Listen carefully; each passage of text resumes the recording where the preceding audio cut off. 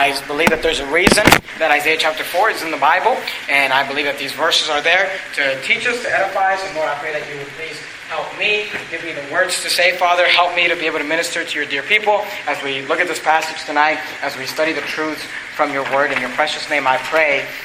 Amen. All right, well, we're there in Isaiah chapter number 6, and like I said, it's only 6 verses, and we can do this quickly tonight. It's 6-verse chapter, so if we can do this in 20 minutes or 30 minutes, I'm going to try to drag it out as long as I can. I'm just kidding. I'm not going to do that. But I want to give you a few truths in regards to this, and we'll move on, and we'll call it good, okay? But I want you to notice, we'll just begin at verse number 1. There's not really an outline. We're just going to go through the verses and try to take some truths out of it. Verse 1 says this, and in that day. Now, I want you to understand, the in that day that is being referred to is the day of God's judgment. And you got to understand, verse 1 of Isaiah chapter 4 is kind of it's a continuation or a conclusion to Isaiah chapter 3 and Isaiah chapter 2, which we were studying the weeks prior. He says, and in that day, 7 women shall take hold of one man, saying, well, we will eat our own bread and wear our own apparel. Only let us be called by thy name to take away our reproach. Now, like I said, the verse is a continuation of the description of God's judgment that we saw in Isaiah chapter 3. The primary application is that the land is going to be so ravished by war, and men shall become so scarce, so that 7 women will be happy to share one man. I mean, the idea that God is saying is, I'm going to send such a judgment, and I'm going to bring such an army to destroy the land, and there's going to be so many men that die. Because whenever you have a major war and a major conflict, you end up having a lot more women in the population than the men. So he's saying there's going to be so few men around that 7 women are going to say, hey, I'll be happy to share you with 7 other women as long as you're able to marry me. Now, look, just turn a page over to Isaiah chapter 3. Look at verse 1. Do you remember last week we talked about the picture of a nation that the Spirit of God has departed from?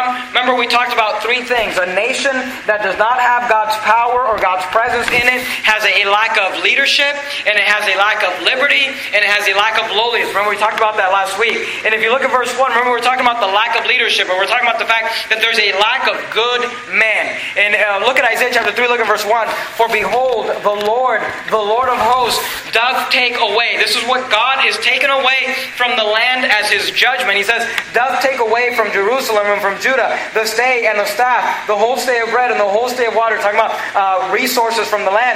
But then he also says in verse 2 that He's going to take away the mighty man and the man of war, the judge and the prophet and the prudent and the ancient, the captain of 50 and the honorable man and the counselor and the cunning artificer and the eloquent orator. So God said, as part of my judgment, you're going to have a lack of male leadership. And that's what we see in Isaiah chapter 4 in verse 1 when he says, and in that day 7 women shall take hold of one man, saying, we will eat our own bread and wear our own apparel. Only let us be called by thy name to take away our reproach. So the primary application is this. When God's judgment comes, there'll be so few men that women will be happy to share the same man between 7 women. And not only that, but they will be happy to pay their own way. They'll say, hey, I'll marry you, and you don't have to support me. You don't have to give me any money.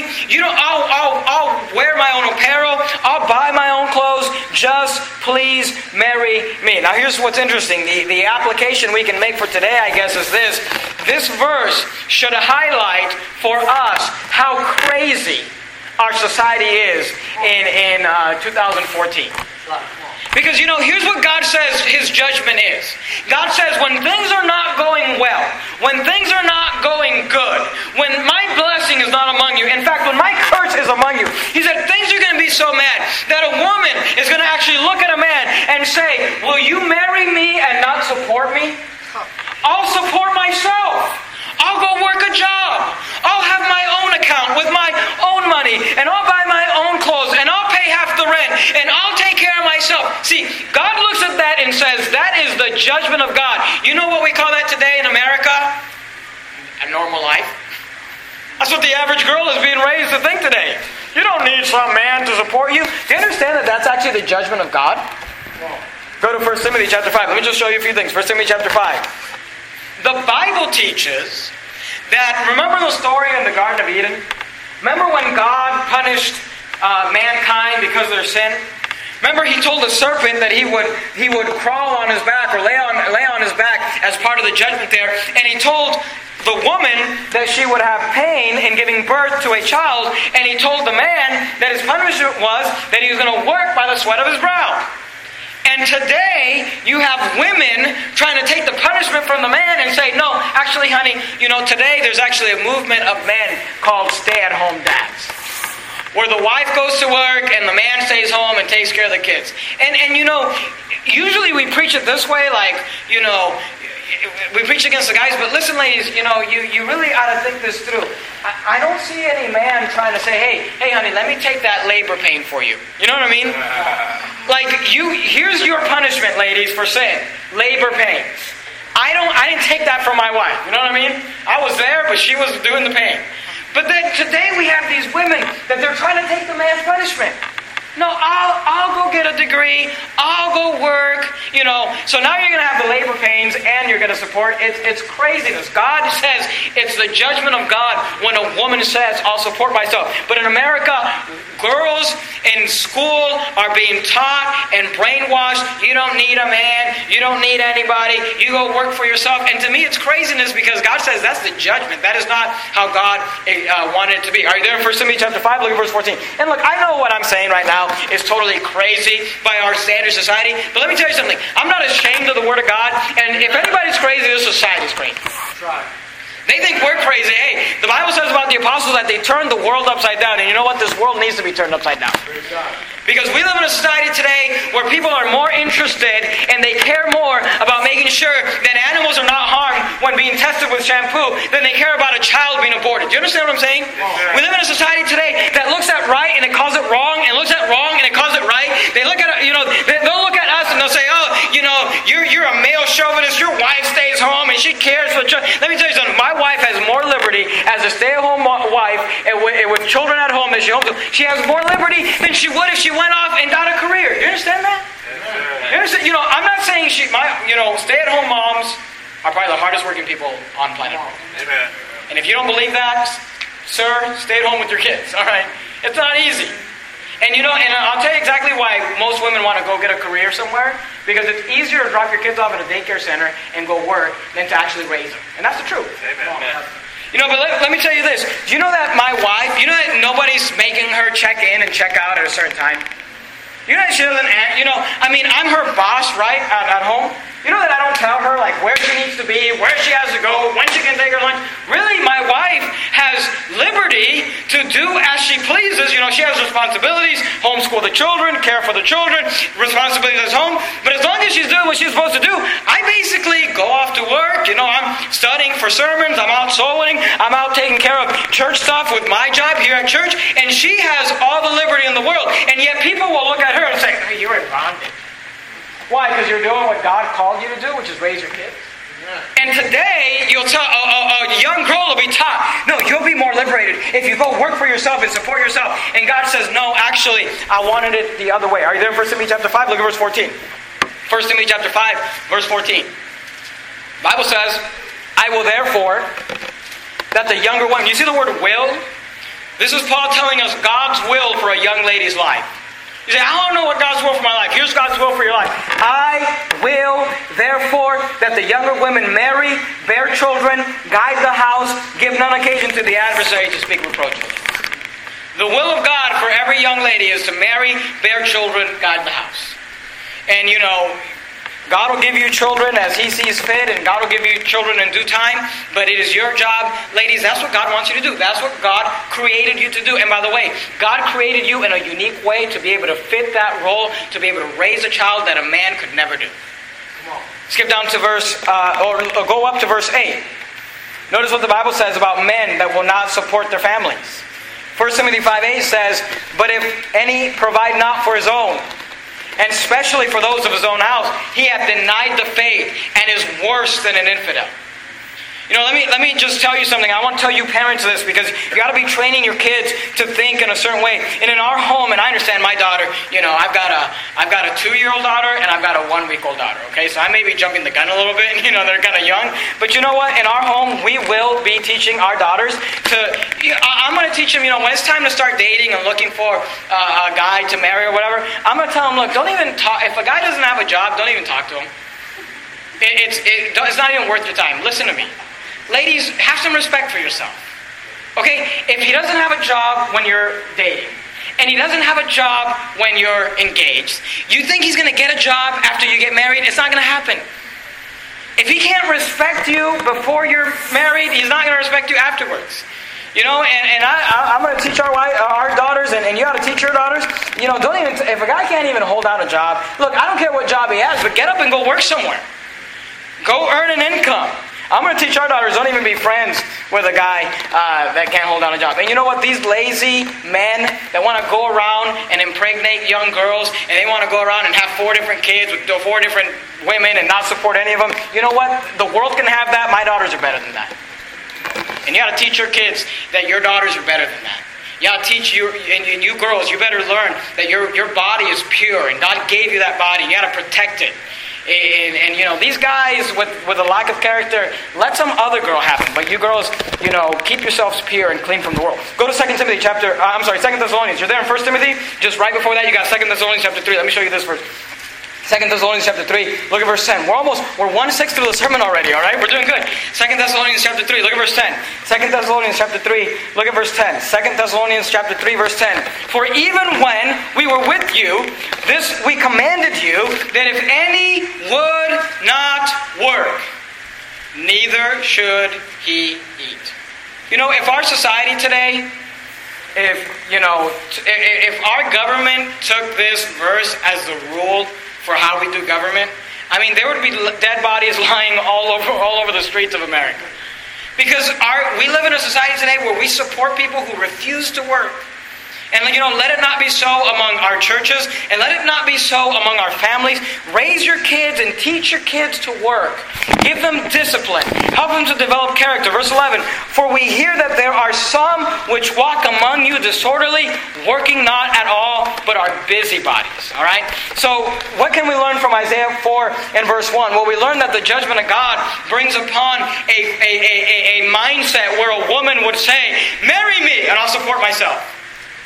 And God says, that's backwards, that's wrong. And yet today, women and children and young girls are being taught, hey, you don't need a man to support you. Hey, listen, ladies, you deserve a man that will take care of you and that will protect you and that will provide for you.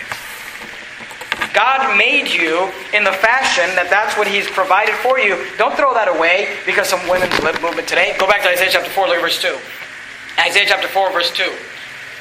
So Isaiah chapter 4 and verse 1 kind of concluded that whole judgment scene. Remember, lack of leadership, lack of liberty. Remember, we were talking about the neighbors are going to be snitching on each other from Isaiah chapter 3. And we saw the lack of lowliness and the lack of humbleness. Isaiah chapter 4, look at verse 2. In that day. Do you see the same terminology as verse 1? Now, in that day, in Isaiah 4:1, was talking about the day of judgment. In that day, in Isaiah chapter 4 and verse 2, it's talking about the reign of Christ. Remember we talked about the reign of Christ, the millennial reign? Isaiah talks a lot about the coming reign of the Lord Jesus Christ. And in Isaiah chapter 4 and verse 2, we kind of change gears from in that day of judgment to in that day of God's reign. Now you ask, how do you know that verse 2 deals with the reign of Jesus Christ? Well, notice what it says. In that day shall the branch, notice that word branch, of the Lord be beautiful and glorious, and the fruit of the earth shall be excellent and comely. The word comely means pleasant or attractive. For them that are escaped of Israel. So he talks about the day when the branch of the Lord shall be beautiful and glorious. Now, the branch, that term branch is a kind of prophetic term for the Lord Jesus Christ. Let me show it to you. Let's just do a little bit of Bible study. Go to Isaiah chapter number 11. Look at verse 1. Isaiah chapter number 11 and verse number 1. If you're taking notes, maybe jot these down under the term branch. Isaiah, we'll look at a few references. Isaiah chapter number 11 and look at verse number 1.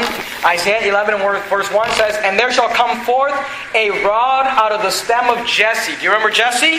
Jesse was the father of King David. Remember that? And remember, the Lord Jesus Christ was going to come from the lineage of David. If you read the genealogy found in the book of Matthew, chapter number 1, it takes you from Jesus Christ to David to Abraham, which was that seed that God had promised Abraham and that covenant that God had made with David. Isaiah 11:1 says, "And there shall come forth a rod out of the stem of Jesse, and a branch," you see the word branch?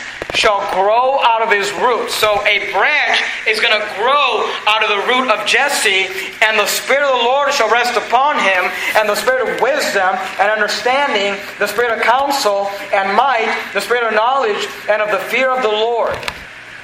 Go to Jeremiah chapter 23. Look at verse 5. You're there in Isaiah. The next book is Jeremiah. Jeremiah chapter number 23. Look at verse 5. Jeremiah chapter 23 and verse 5.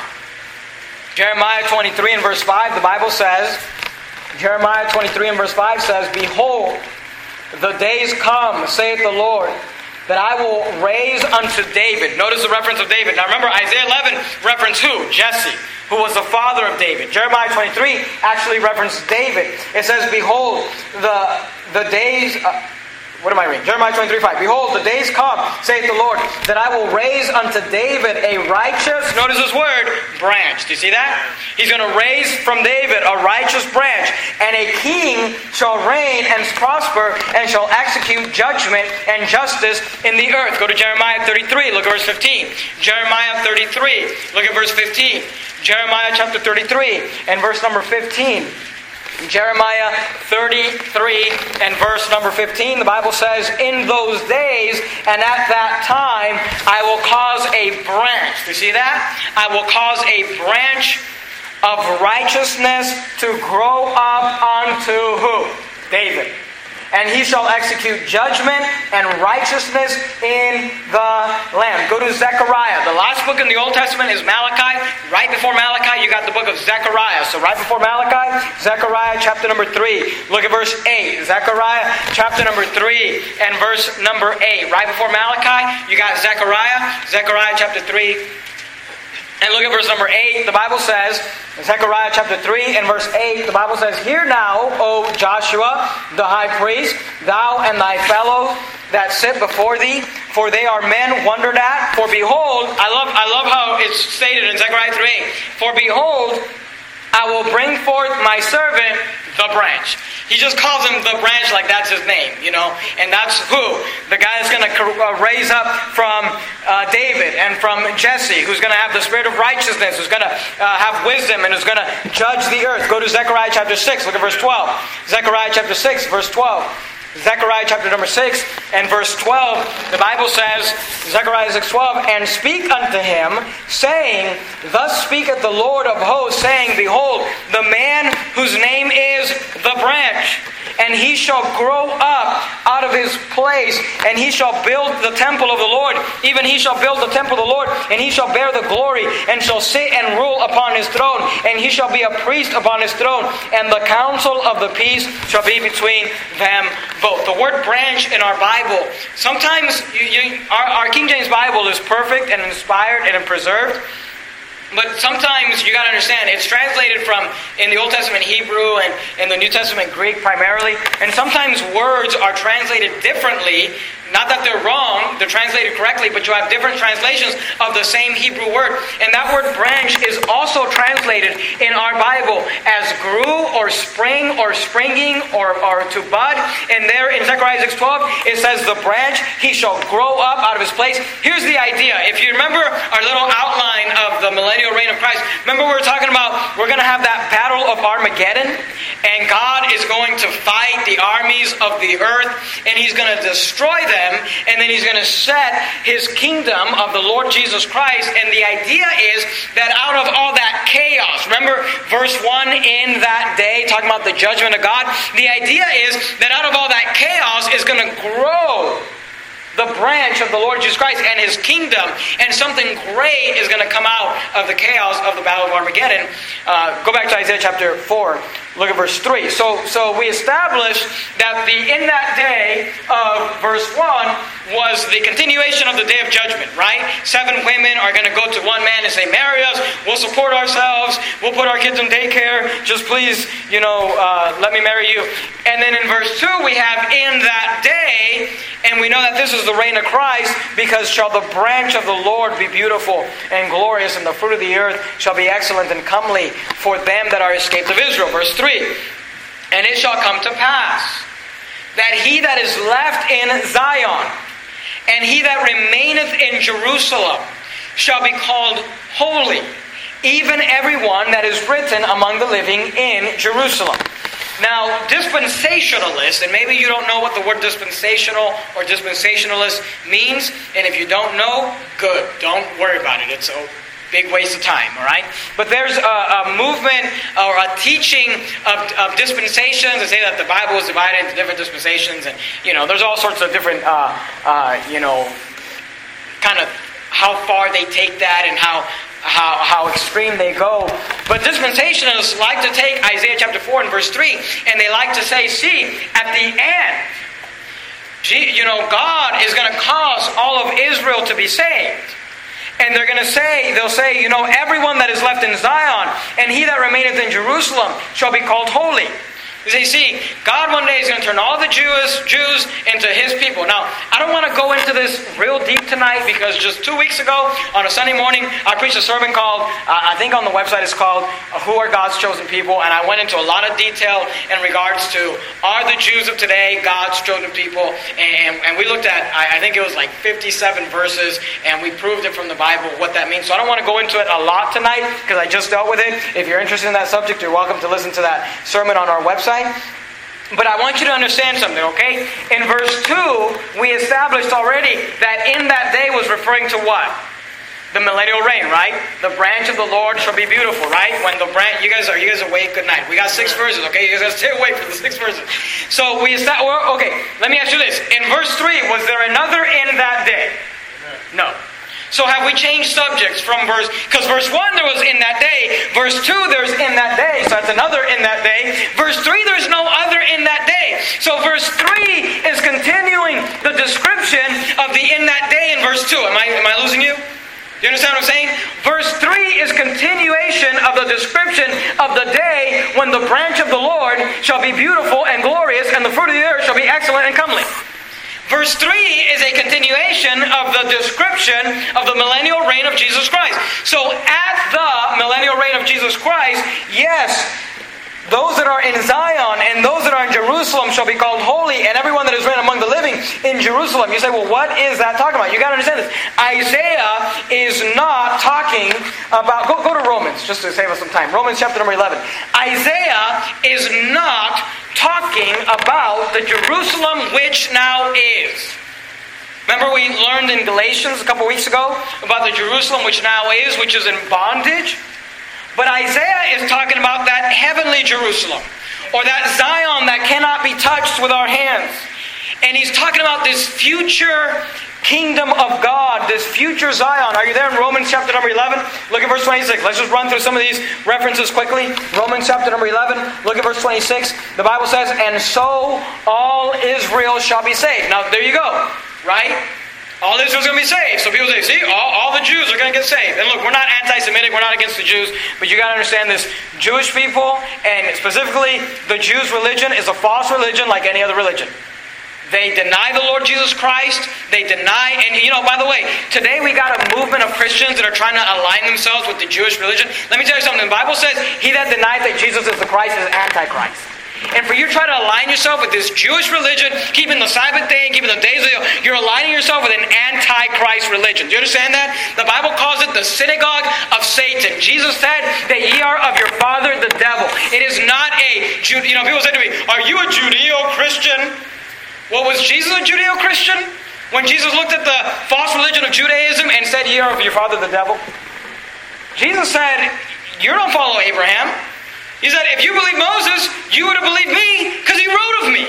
So for Christians to align themselves with this false religion Judaism is just ridiculous. The Bible says it's an antichrist religion. The Bible says it's a wrong religion. But look at Romans 11:26. And so all Israel shall be saved. As it is written, there shall come out of Zion a deliverer, and shall turn away ungodliness from Jacob. So people will say, see, in Romans 11:26, all Israel is going to be saved. But you got to understand something. Before you get to Romans chapter number 11, you should have read Romans chapter number 9. See, and here's the problem with these people with false doctrines. None of them read their Bibles. Every time somebody comes to me with a false doctrine, the first thing I ask them, have you read your Bible cover to cover? 99% of them, no, I haven't. But I've watched a lot of YouTube videos. Okay, well, guess what? Watching YouTube videos is not reading the Bible. Listening to preaching is not the same as reading the Bible. I ain't got nothing wrong with preaching. I'm doing it right now. But search the Scriptures daily whether those things are so. That's what the Bible says. Amen. So before you get to Romans 11, you ought to read Romans 9. What does Romans 9 say? Look at verse 1. Romans 9:1. I say the truth in Christ.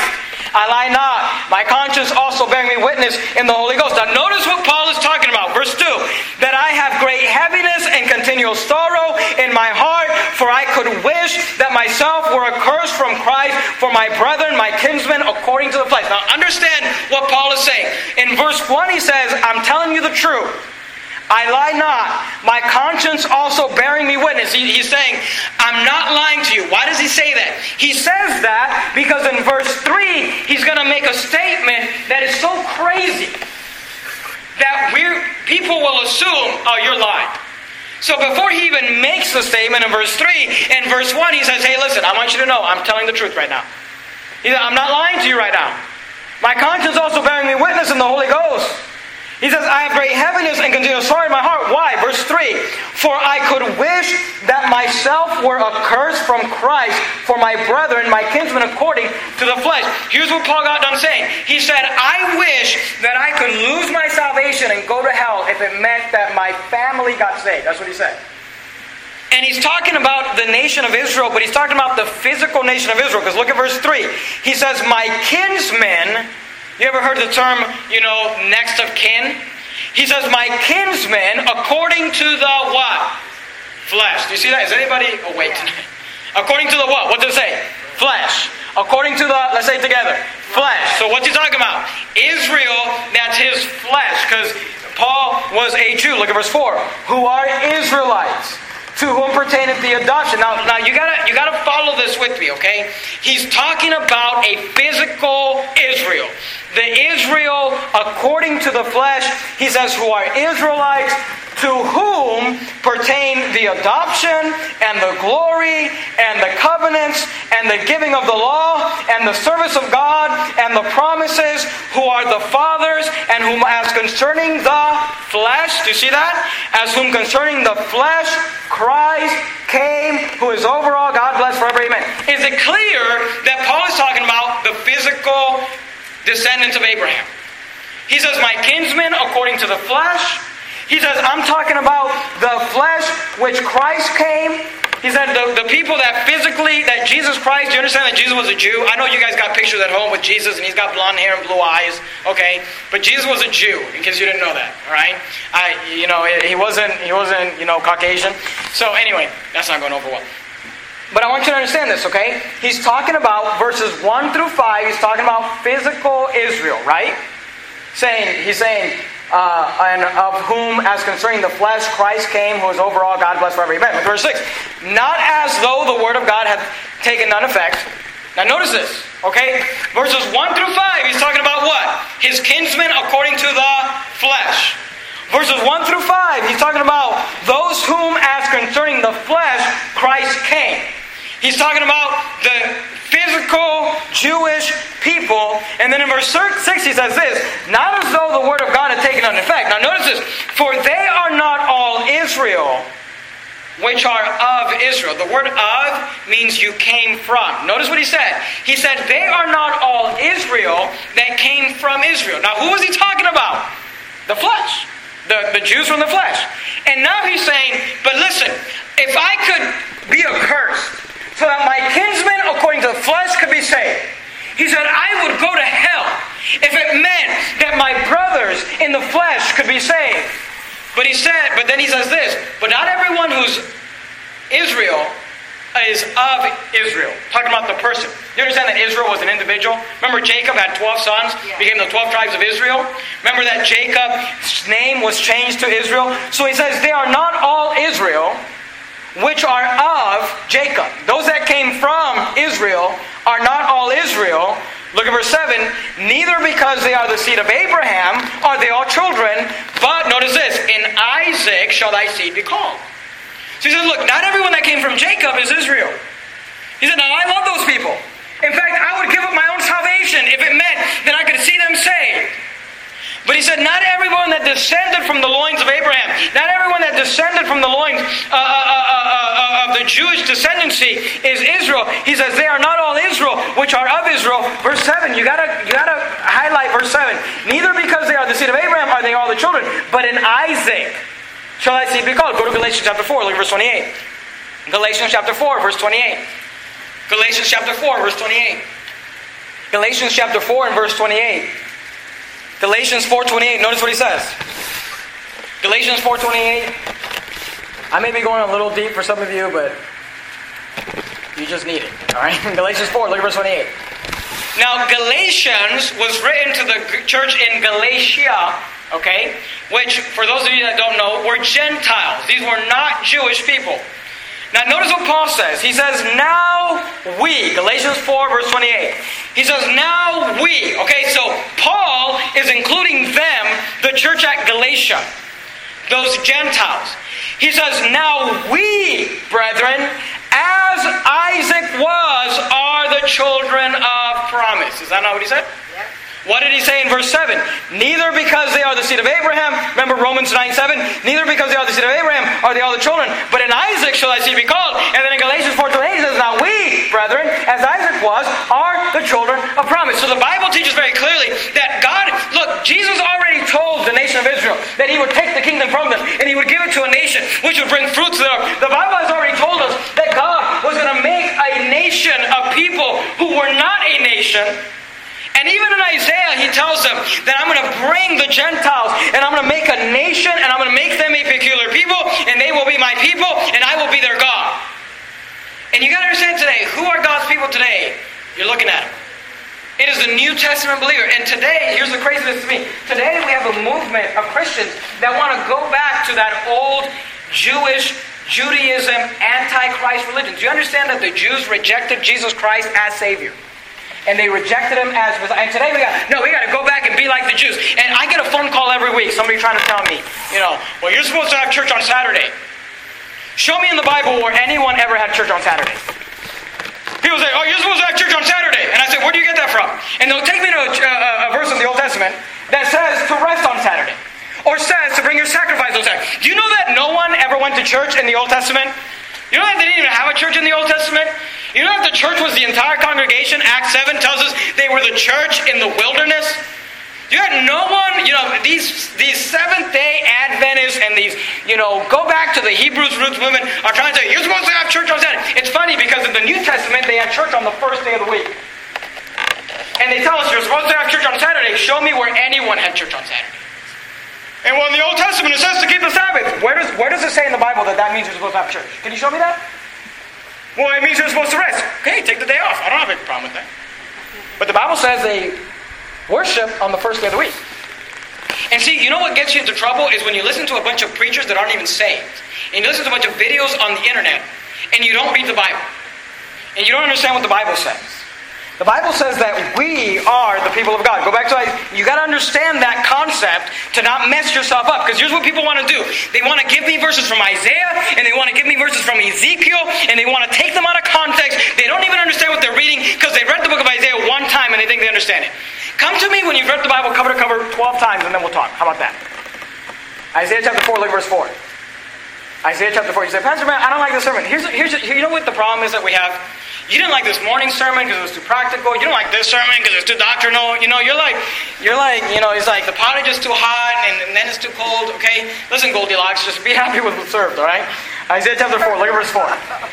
Isaiah chapter 4, look at verse 4. Look what it says. When the Lord shall have washed away the filth of the daughter of Zion, and shall purge the blood of Jerusalem from the midst thereof by the spirit of judgment and by the spirit of burning. The spirit of judgment, the spirit of burning is a reference to the Spirit of God. This verse is just teaching us that in heaven, in the millennial reign, in your glorified body, there'll be no filth, there'll be no sin. God is going to wash it away. God's going to give you a new body. But I want you to see this, okay? Go to Revelation chapter 20. Keep your finger there in Isaiah, because you remember Isaiah chapter 4? Look at verse 3. Look at verse 3 again.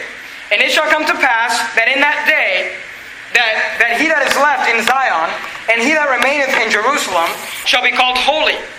Why is everyone in Zion and everyone in Jerusalem going to be called holy? Because everyone that's in Zion is a descendant of Isaac, and we, brethren, as Isaac was, are the children of promise. So when we all become, or all are, the nation of Israel, then everyone that remaineth in Jerusalem shall be called holy. Now notice this. Look at Isaiah 4:3. And everyone that is written among the living. Do you see that phrase? Written among the living in Jerusalem. What does that mean? Go to Revelation chapter 20. Look at verse 14. Revelation chapter 20, verse 14. Revelation 20:14. And death and hell were cast into the lake of fire. I'll give you a second to get there. Revelation chapter 20, verse 14. Revelation 20:14, and death and hell were cast into the lake of fire. This is the second death.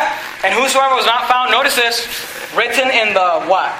Book of life, was cast into the lake of fire. Revelation 21:27. Revelation 21:27. And there shall in no wise enter into anything that defileth. That's why you got to be washed away by the spirit of burning. Neither whatsoever worketh abomination or maketh a lie. Notice this. But they which are written in the Lamb's book of what? Life. How do you get into heaven? If you're in the Lamb's book of life. How do you get to that Zion when the branch of the Lord is there? If you are written among the what? Living. It's the same reference. Here's what it's talking about. Saved people. Because who are saved people? God's chosen people. Who are the elect? Those that are in Christ. Who are saved? Those that are in Jesus. That's what the Bible teaches very clearly. Go back to Isaiah chapter 4, look at verse 5. We're almost done. There's only 6 verses. We're already in verse 5. Look what it says. Isaiah chapter 4, look at verse 5. And the Lord will create upon every dwelling place of Mount Zion and upon her assemblies a cloud and smoke by day, and a shining of a flaming fire by night, for upon all the glory shall be a defense. Now here, I love this because he's illustrating for us what he's talking about, okay? Go to Exodus chapter 13. Let me just show you this real quickly. We're going to be done here really fast, okay? Verse 6 is going to be easy, and we'll be done. Exodus chapter 13, look at verse 21. Exodus chapter 13, verse 21. Look what it says. Exodus chapter 13, verse 21. Genesis, Exodus, okay? Second book in the Bible. Exodus chapter 13, verse 21. Do you remember this from the Old Testament? And the Lord went before them by day in a pillar of a cloud. You remember that? To lead them the way, and by night in the pillar of fire, to give them light to go by day and night. Okay? So remember when the children of Israel came out of Egypt, remember there was a pillar of day that led them through the day, and a pillar of night that led them by the night. It was there to show the presence of God, and it was also there for the protection of God. Remember when the Egyptians were following after them? Remember that God put that fire there as a wall to keep them from each other? It was the protection of God. Go to Numbers 14. Look at verse 14. Numbers 14. Verse number 14. Exodus, Leviticus, Numbers. Numbers 14. Look at verse 14. Numbers 14 and verse number 14. Numbers 14 and verse 14. You say, Pastor Menace, how do you get to a place where you've read the Bible cover to cover, where I could read it 5 times or 12 times, so then I could argue with you about doctrine? Turn off Facebook, turn off the television, turn off YouTube, and get you a Bible and start reading. It's that simple. It's just read the Bible. Numbers 14, verse 14, look what it says. And they will tell it to the inhabitants of this land, for they have heard that thou, Lord, art among this people. So notice, they heard that the Lord art among this people, that thou, Lord, art seen face to face, and that thy cloud, notice, thy cloud standeth over them, and that thou goest before them by daytime in a pillar of a cloud, and in a pillar of fire by night. You may be saying, Pastor Jimenez, you lose me when you teach this whole, Jewish thing, and now they were God's people, now we're God's people. I don't understand it, okay? Here God gives us an illustration to understand it. You've got the Old Covenant and you've got the New Covenant. In the Old, remember Jesus said, he talked about the New Testament. In the Old Covenant, you had a nation where God said, this entire nation is my chosen people, and I'm just going to give a blanket blessing to this nation. Now, in that nation, there were people that were believers and not believers.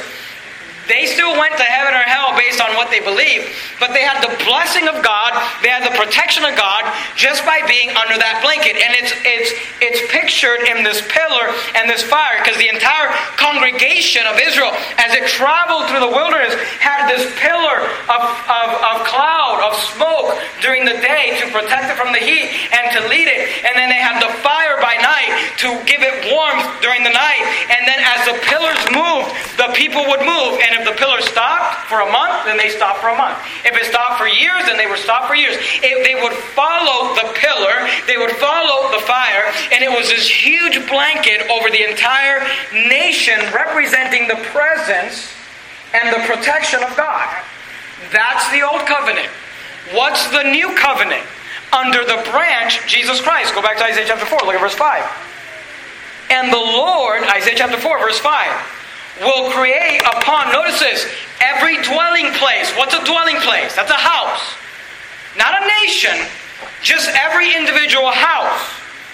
And the Lord will create upon every dwelling place of Mount Zion and upon her assemblies. What's an assembly? That's what we're doing right now. We're assembled together, right? That's a church service. Not the entire nation, just an assembly in the nation. The Lord will create upon every dwelling place of Mount Zion and upon her assemblies, notice, a cloud and a smoke by day, and the shining of a flaming fire by night, for upon all the glory shall be a defense, a protection, right? Here's the point. In the Old Covenant, the entire nation had this blanket blessing of protection of God. They had this huge pillar of fire, and they had this huge pillar of smoke that protected the entire nation. Under the New Covenant, every believer has his own cloud and his own fire. And in the New Jerusalem, you will actually see it dwelling upon individual dwelling places and upon assemblies, because it's not a blanket over an entire nation anymore. It's given to every believer, everyone who's in Christ, and all those believers collectively make the new nation. Does that make sense? That's what he's teaching. That's what he's saying. He's saying, because he says, if you look at Zion, if you look at Jerusalem, when the branch of the Lord is there, you could get up on a high mountain and you could look across the valley and you would see this little cloud and this little fire on different individual dwelling places. Because here's the thing, the blessing now rests on individuals who are in Christ, and those individuals in Christ collectively make the spiritual Israel. But in the Old Covenant, it was under the entire nation. Believers and unbelievers. Does that make sense? Hopefully that helps you understand a little bit of the New Covenant and the Old Covenant. So here, and by the way, all that represents is the blessing of God.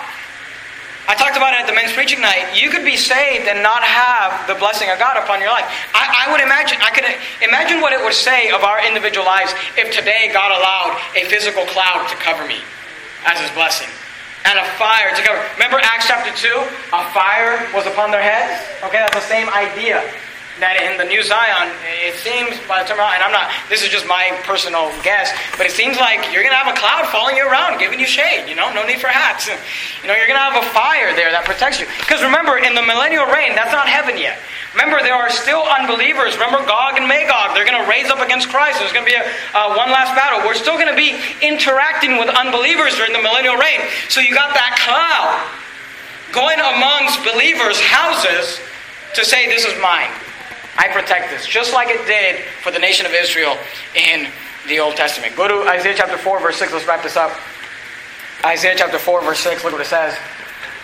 And there shall be a tabernacle for a shadow in the daytime from the heat, and for a place of refuge, and for a covert from the storm and from the rain. The tabernacle, remember, that was a house of God. In the Old Testament, you had a tabernacle, that was the house of God. Eventually, the tabernacle was turned into the temple, which the Bible tells us became the house of God. And in that temple, in the New Testament, we're told that the church of the living God, remember that? What's that verse that we were talking about this morning? Good night. You memorize these verses and then you can't quote them when you need them. 1 Timothy 3:15, but if I tarry long, that thou mayest know how thou oughtest to behave thyself in the house of God. So what's the house of God for us today? Is that temple in Jerusalem. We got to rebuild that temple. Really? Because what does the Bible say? But to behave thyself in the house of God, which is what? The church of the living God, the pillar and ground of truth. So today, look, I'm not looking for some temple. I am the temple. My body is the temple. Your body is the temple. And when we come together, we collectively become the temple. We collectively become the house of God, the pillar and ground of the truth. And you know what? As we come together as a congregation, you know what this place should be? Here's what describes the place. A shadow, a refuge, a covert. The word refuge means the condition of being safe or sheltered from pursuit, danger, or trouble. The word covert means to be under authority and protection. Generally, it's a word used for women, talking about being under the authority of a husband. But you and I are under the authority of our husband, the Lord Jesus Christ. The idea is this, that when we come to church, church ought to be a refuge from the world. By the way, that's why we need church. That's why you need church Sunday morning, Sunday night, Wednesday night. People like to complain, you really think we should go to... Look, if we had church every night, you should go to it. Because we need to get away from the world and the influence of the world, and the world that, they want to bring us down, and they want to talk. You go to work, and these kids, they go to school, and they got to deal with people. They're just not on our same page. You're not headed where we're headed. They don't think like we think. And you just need to be able to get away with God's people and have a place of refuge, a place of protection, a place where you walk in and you know God's presence is here. And that's what Isaiah is talking about. And today, that place should be the church. But one day, that place will be the tabernacle when the Lord Jesus Christ himself, the branch, is reigning. And he's given us this picture, this hope of the society that we'll one day live in under the authority of the Lord Jesus Christ. Let's bow our heads and have a word of prayer. Dear Heavenly Father, Lord, we love you. Thank you for our church. Lord, I know that Isaiah chapter 4 is just 6 verses, but there's still so much truth in it. Father, I pray you'd help us to understand it. Help us to not get deceived by false doctrine. Lord, help us to be in the Bible, be in the Word. Help every person in this church to be reading their Bible this week. Help us tomorrow to wake up and take our Bibles, forget the internet, forget the newspaper, forget the radio, and pick up our Bibles and spend time with you. Lord, we love you. In your precious name I pray. Amen.